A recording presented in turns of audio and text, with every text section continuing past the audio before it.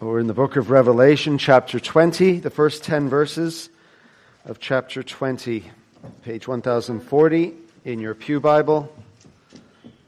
Revelation, chapter 20. Then I saw an angel coming down from heaven, holding in his hand the key to the bottomless pit and a great chain. And he seized the dragon, that ancient serpent who is the devil and Satan, and bound him for 1,000 years, and threw him into the pit, and shut it and sealed it over him, so that he might not deceive the nations any longer, until the 1,000 years were ended. After that he must be released for a little while. Then I saw thrones, and seated on them were those to whom the authority to judge was committed. And I saw the souls of those who had been beheaded for the testimony of Jesus and for the word of God, and those who had not worshipped the beast or its image, and had not received its mark on their foreheads or their hands. They came to life and reigned with Christ for 1,000 years. The rest of the dead did not come to life until the 1,000 years were ended. This is the first resurrection. Blessed and holy is the one who shares in the first resurrection. Over such, the second death has no power. But they will be priests of God and of Christ, and they will reign with him for 1,000 years. And when the 1,000 years are ended, Satan will be released from his prison and will come out to deceive the nations that are at the four corners of the earth, Gog and Magog, to gather them for battle. Their number is like the sand of the sea. And they marched up over the broad plain of the earth and surrounded the camp of the saints and the beloved city. But fire came down from heaven and consumed them. And the devil who had deceived them was thrown into the lake of fire and sulfur, where the beast and the false prophet were. And they will be tormented day and night forever and ever. Well, let us ask for God's blessing upon his word preached. O Lord, we thank you for your word and ask that it will be to us a lamp unto our feet and a light unto our pathway, where there is a lot of ambiguity and confusion for many over these words. We pray that they will be clear and compelling in terms of Christ and his people. We ask this for Jesus' sake. Amen. I received a package yesterday, Amazon package, with a book in which isn't ordinarily a surprising thing, but it was to me because I hadn't ordered recently any books. And the book, as I open the package, is called It's the Way You Say It, Becoming Articulate, Well-Spoken, and Clear. And somebody in our congregation sent me that book. He's not here this morning. He came to the earlier service. His name is AJ. And he left a note that he got me this book.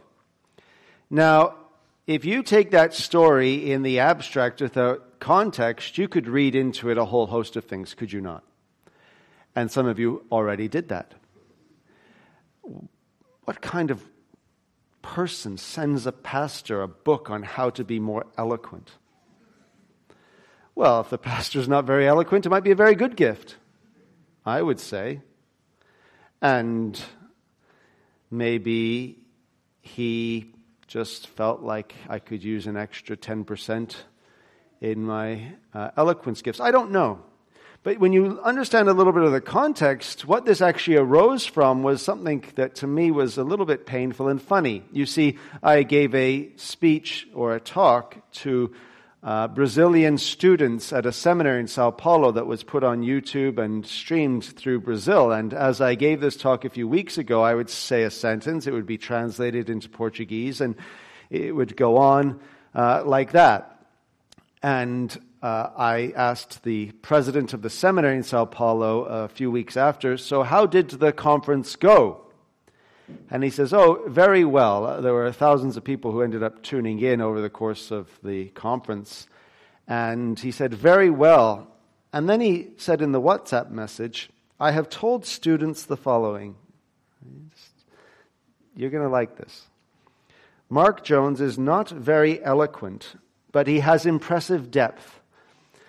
And I have to be honest, that was like, I didn't hear anything positive there. All I heard was, I am not very eloquent. I've been living now, since that WhatsApp message, with this idea now, I'm not very eloquent. I'm lacking eloquence. And, I didn't marry my wife for one reason or another. There are many reasons. And one is she has a habit of defending me and encouraging me when I need it most. And she said, well, probably what he means because of the Portuguese and all that is, Brazilians, they ramble on and on and on, and they preach too long, these Brazilians. You're very concise, and what he probably meant is Mark doesn't talk very long, but there's a lot of depth in the little that he does say. So I'm going with that, by the way. So I sent that to AJ because I thought he'd find it funny. And so he sends me this book. The point is, the book coming in the mail has a context. The context is, I hope, it's a bit of a joke, quite funny joke, based upon something else. And then in that, there is a word that is being disputed, at least in my immediate household, as to its intended meaning.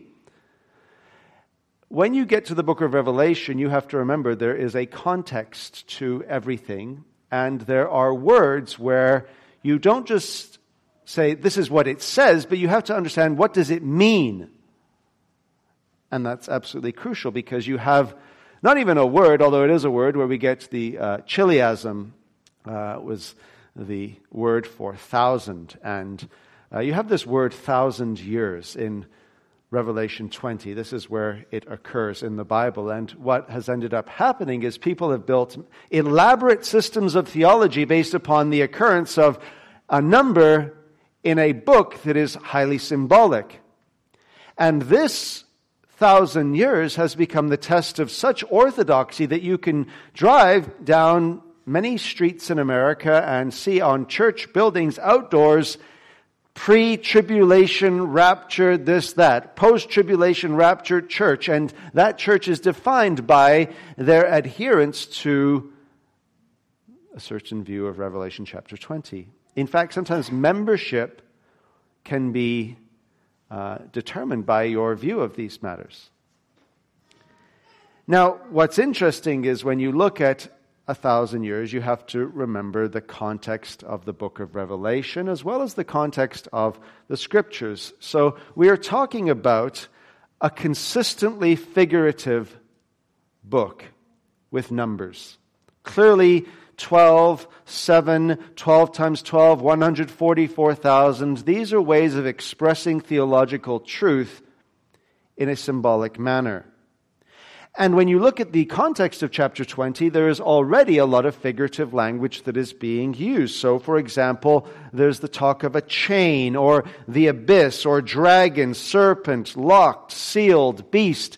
When you think of Satan being a serpent, or is he a dragon? Is he a dragon serpent? Is he a spirit? In which case, how do you attach a chain to a spirit? And you start to look at the language that's used here is clearly trying to convey truths using various images. But then also, you will find that the number 1,000 has a predominantly figurative understanding, not just in the book of Revelation, I think, chapter 20, but also in the rest of the Scriptures. So, for example, in Psalm chapter 50, God owns the cattle on how many hills? 999? No, 1,000. But then, is the 1,001th hill ours? Do we say, Lord, you get 1,000 hills, you can pick them even. We're generous people. After that, we're claiming everything else. Of course not. It's a way of saying that of every hill there is, God owns the cattle. It all belongs to Him. Or another example in Psalm 90, a day is like 1,000 years, and 1,000 years is like a day, which Peter picks up on that language to speak of God. Now, do we take that literalistically so that after 1,000 years, that really is a day in God's life? So 1,000,000 years, well, you've got 1,000 days in God's life, and He's getting older. He's just on a different time scale. The answer is, it's trying to convey God being eternal. That God, who is outside of time, you could say a day is like 10 billion years and 10 billion years is like a day, and you have the same intended meaning. Because really, God is not bound to time like we are. So 1,000 will often be used to describe a period of time that is perfect and complete, just like God's period of time in His being is perfect and complete, because He is without time. So we look at the following and we keep these principles in mind. In the first 3 verses, you have John describing what I call the binding of the strong man, and you'll understand how that makes sense as we go through. So John sees an angel coming down from heaven, and he holds in his hand the key to the bottomless pit. So again, is there like a door and an actual key that opens up a door and then you go down to a bottomless pit? But how can a pit be bottomless if there's no bottom? Does that not render it not a pit? So just try to flow with John's language and intended meaning. And there's a great chain. And he seizes the dragon, and there's a 4-fold description of the dragon. A dragon, that ancient serpent, 2, who is the devil, 3, and Satan. 4-fold description of him, and bound him for 1,000 years. And then he was thrown into a pit, and it was sealed over him that he might not deceive the nations any longer until the 1,000 years were ended. Now the question is, when did the binding of Satan actually take place? Is this a future event, or did it already happen? And if it already happened, when did it happen? Now any reader of the New Testament will know that when Jesus Christ came to earth, He bound Satan. In fact, His temptation was the beginning of this binding of Satan. When Satan confronted Jesus in the wilderness, Jesus overcame the devil. He overcame the devil and showed that he would be a formidable foe for the devil, and that the devil's eternal destiny was basically written when he could not overthrow Christ in the temptation. But then you keep on reading, and you go to Matthew's Gospel, for example, Matthew chapter 12, and what you find is that Christ is casting out demons. He is casting out demons. He makes the mute to speak. He makes the blind to see. And the Pharisees have a certain conclusion. Their conclusion is, He casts out demons by the power of Beelzebub.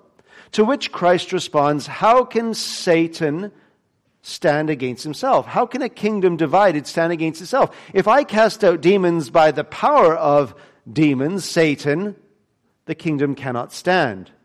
But if by the Spirit, the Holy Spirit, I cast out demons, you will know, verse 28, that the kingdom of God has come upon you. And then in verse 29, oh, come on now. You need to look. Come on, open up your Bibles. I could just sense you thought I was just talking like I knew what I was talking about. Well, it's here. You can even tell whether I did justice to the context.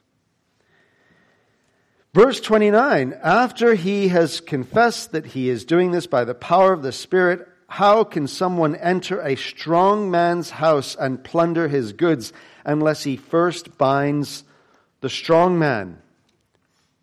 When was Satan bound? Satan was bound when Christ came to earth. In his temptation, in his miracles and casting out demons, and especially in his death and resurrection, Satan has been bound. So if you understand that so far, it helps you to understand now how this will unfold. Because he is bound so that he might not deceive the nations any longer. That's in verse 3 of chapter 20. Until the 1,000 years, the period of time that God has determined, were ended. Why is this important?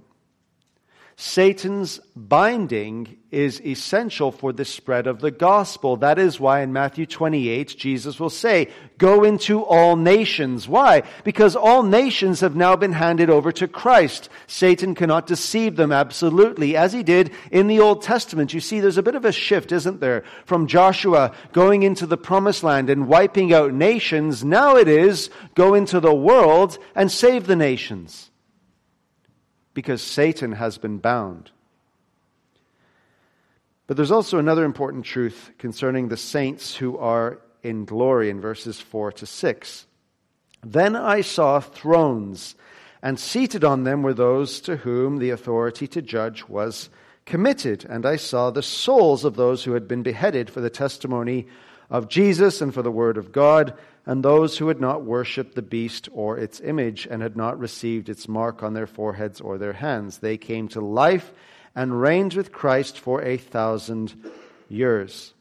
Now, a number of points are going to be important for you to understand. The first is, who's actually reigning with Christ for this period of time that I believe is symbolically given to us by the 1,000 years? And the answer seems to me to be those saints who have died for faithful witness in this world, those saints who are now in glory. Since the time of Christ's resurrection to his return, any saint who has faithfully persevered amidst persecution, which is symbolized by maybe their head being cut off, as representative of persecution, anyone who is now with Christ in glory. And the reason I say that is because anytime you read of thrones in the book of Revelation, it is always in heaven.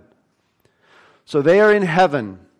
And notice they are souls because they are disembodied now. After you die, you go to be with the Lord. You are a soul reigning in heaven with authority. What is more, there are different ways of speaking about resurrection life, and this will become very important. Notice they share in the first resurrection. End of verse 5. "The rest of the dead did not come to life until the 1,000 years were ended." That is when the judgment will happen between the righteous and the unrighteous, and they will be bodily raised to be judged. But this is the first resurrection. And the question we have to now answer is, if these are saints reigning with Christ in glory, what is the first resurrection? And the first resurrection is very simply this: Christ's resurrection and all that that means. Now, I know this is hard to understand, but this passage is not easy to understand. It's absolutely vital for you to understand that in the first century, Jewish people, Pharisees especially, by and large believed that one day God was going to raise the dead bodily. The Sadducees denied that. That's why they had fights. That's why Paul appeals to that in the midst of Pharisees and Sadducees to get them to fight each other. But there's going to be this resurrection one day. The shocking thing about the Christian faith is this: not that there will be a bodily resurrection in the future, but that God has brought the future into the present with Christ Jesus. That when Christ died, God's people died. When Christ was raised, God's people were raised. So that the first resurrection is a spiritual resurrection of God's people. So what does Jesus say in John chapter 5, verse 24? He says, "Truly, truly, I say to you, whoever hears my word and believes him who sent me, not will one day have eternal life, has eternal life, presently has life." And life, Zoe, and resurrection, anastasis, in the Greek are interchangeably used like they are in Romans chapter 6 that we read earlier. He does not come into judgment because the judgment has fallen on Christ in his death, but has passed from death to life. That is the resurrection, the one you partake of when you believe. So what does Paul say to the Colossians in chapter 3? Since one day in the future you are going to be raised with Christ? No. Since there's a future resurrection of the dead? No. Since you have been raised with Christ, it is a present reality. You have been raised with Christ. Set your minds on things above. When you are born again into a living hope, you have been raised, as it were. You have experienced the first resurrection. And the second death, in verse 6, cannot touch us, cannot harm us. Where, O death, is thy sting? Where, O grave, is thy victory? It is gone. So in verses 4 to 6, you have the reality that God's people who are killed in this life and who have suffered for the faith are now currently reigning with Christ in glory as souls on their thrones.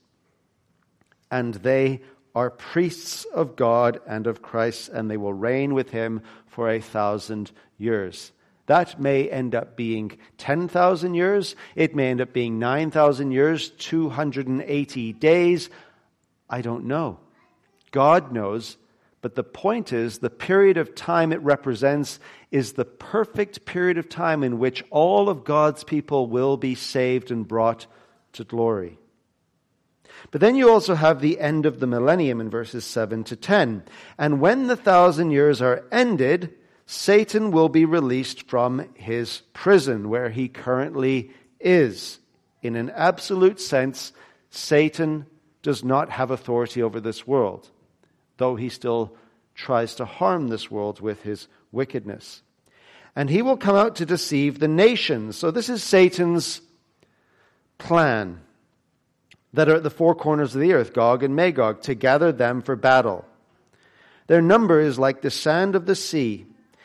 And here, my friends, I say this reverently, is the most pathetic battle you can ever imagine.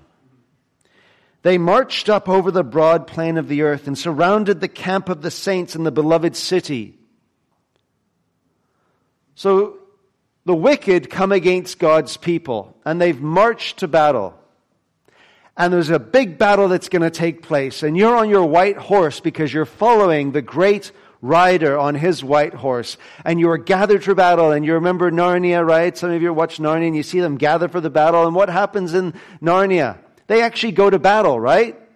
There's a fight. It's like the horse with the human body, and people are going, and the swords going. There's a little bit of a problem, okay? And I'm going to be delicate with that little bit of a problem. You don't actually do anything in this battle. No, really. They gather against God's people, but then notice verse 9. But fire came down from heaven and consumed them. That's why I say it's a pathetic battle. Here they are marching against God's people. Here we are ready to go to battle. And then fire comes down and scorches them. They're done. And the devil who had deceived them was thrown into the lake of fire and sulfur where the beast and the false prophet were, and they will be tormented day and night forever. Now, Revelation chapter 20 is not meant to actually confuse you. It's not meant to be terribly hard to understand. And in fact, if you read 2 Thessalonians chapter 1 and begin at verse 5, and you go home and you read from verse 5 to verse 12, you can actually pinpoint verse after verse after verse that actually corresponds with what John is saying in Revelation chapter 20. That there's going to be judgment, that there's going to be fire, that God's people are going to be protected, and God's people will be ultimately glorified. Now, this is the problem. I'm not asking a lot. Is it a lot to go home and read 2 Thessalonians chapter 1, verses 5 to 12, and then to go to Revelation chapter 20? Probably, so now I'm going to have to read it, because I don't trust some of you. I think some will. But some of you will go home and you'll get distracted, and Oprah will come on and the microwave will start, and then you'll lose 2 Thessalonians. So we've got to go there now. Come on, open your Bibles. 2 Thessalonians chapter 1, verse 5. This is evidence of the righteous judgment of God, that you may be considered worthy of the kingdom of God for which you are also suffering. Again, precisely what John is talking about. Those who suffered belong to the kingdom of God on their thrones. Since indeed God considered it just to repay with affliction those who afflicted you. The dragon will be judged and thrown into the bottomless pit, the lake of fire with burning sulfur. And to grant relief, the saints reigning in glory, to you who are afflicted as well as to all of us, when the Lord Jesus is revealed from heaven with his mighty angels, what? In flaming fire, just like verse 9. Inflicting vengeance on those who do not know God and on those who do not obey the gospel of our Lord Jesus. They will suffer the punishment of eternal destruction. They will be tormented day and night forever and ever, away from the presence of the Lord and from the glory of his might, when he comes on that day to be glorified in his saints. That day when his saints will be glorified and they will receive their resurrection bodies, and to be marveled at among all who have believed, because our testimony to you was to be believed. Same thing. No different. Now, just a few points of application before we close. The first is this. I want you to just take a moment to think about how you can actually think of someone whom you have loved who has died in the Lord, and you can read this and you can think of the fact that they are upon a throne from verse 4, and that they have been given authority to judge. And they are those who reign with Christ currently. They are reigning. They are glorying in the presence of the Lord. They are right now executing, as it were, by their prayers, how long, O Lord, judgment upon the wicked. They are in glory. They are reigning. That is where they are. People whom you love right now, that is where they are. Maybe it was a husband, maybe it was a wife, maybe it was a child or a best friend. They are reigning right now. They are not sad. They are not distressed. They have a holy confidence and boldness in the presence of a victorious Savior that all is well and all will be well. But then secondly, if Satan is bound, as I believe that he is, and does not have absolute authority over all the nations, this means we can have confidence to go anywhere in the world with the gospel. That is why Jesus says that in Matthew 28. He doesn't say, well, go here, don't go there. No, go into all nations, because Satan is bound. He has been defeated. And it seems to me that this is one of the great missionary texts without being a great missionary text in terms of how we are to think. What are you being promised here? You're being promised that no matter where you go, it could be Eritrea, it could be Iran, you've at least got one sermon in you. You've got one sermon at least. And then if that is your only sermon and your last sermon, you will nevertheless not be ultimately harmed, because you will be reigning with Christ forever. No one can actually harm you. And I just thought about, what is it that makes people want to give up so much? In fact, tonight after the evening sermon, I'm going to a pastor's house because there's this family, Korean family, and their son is very good friends with my son, and he wants to finish his high school in Langley, but the family are moving to Vietnam. And the reason they're moving to Vietnam is because they want to go and be missionaries in Vietnam, and they are Koreans, and they do not speak Vietnamese, but they're going to go to Vietnam, learn Vietnamese, leave their nice house in Langley in a nice neighborhood, with nice school and nice church and nice this and nice that, and go to Vietnam. Why would you do that? You've got young children. Think about your young children. Why would you make them learn another language? Why would you take them to another culture? Don't you have work to do here? Why would you do that? Why would you allow your son, whom you love, to go live with another family while you go off to Vietnam? That seems very selfish, doesn't it? But who else is going to go? Who else is going to give up everything here? Who else is going to go in the hope that maybe you'll be able to, through work, and you have to go for work because it's a communist country, you have to go for work reasons, that through your work reasons, maybe at a university, you'll be able to speak about the gospel to some university students. And maybe it'll be 3 students after 5 years of work. But you see, when you read Revelation chapter 20, what you realize is you can go anywhere and to any people, and you can know that Satan does not need to have the victory because he is bound and Christ is building his church and Christ will judge the wicked. And there is nowhere in the world you cannot go. And you may not need to go to Vietnam. You just need to go down the road and know that Satan is not going to win. But I actually think many of us live our lives without admitting Satan has won, like he really has won. Like there are people that we really can't reach, that there are people who won't believe. There's people you've tried with, and Revelation 20 is telling you there is no one who we cannot reach because Satan's authority is limited by the one who conquered him.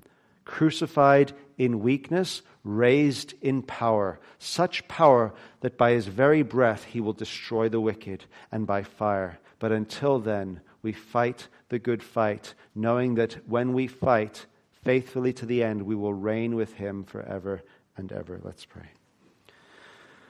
O Lord, we thank you for your word and for the hope of the gospel and for the great missionary enterprise that is ours in Christ Jesus, to go into the world and to know that the worst that can happen is in some respects the best that can happen. For we cannot be harmed since we have passed from death to life. Amen.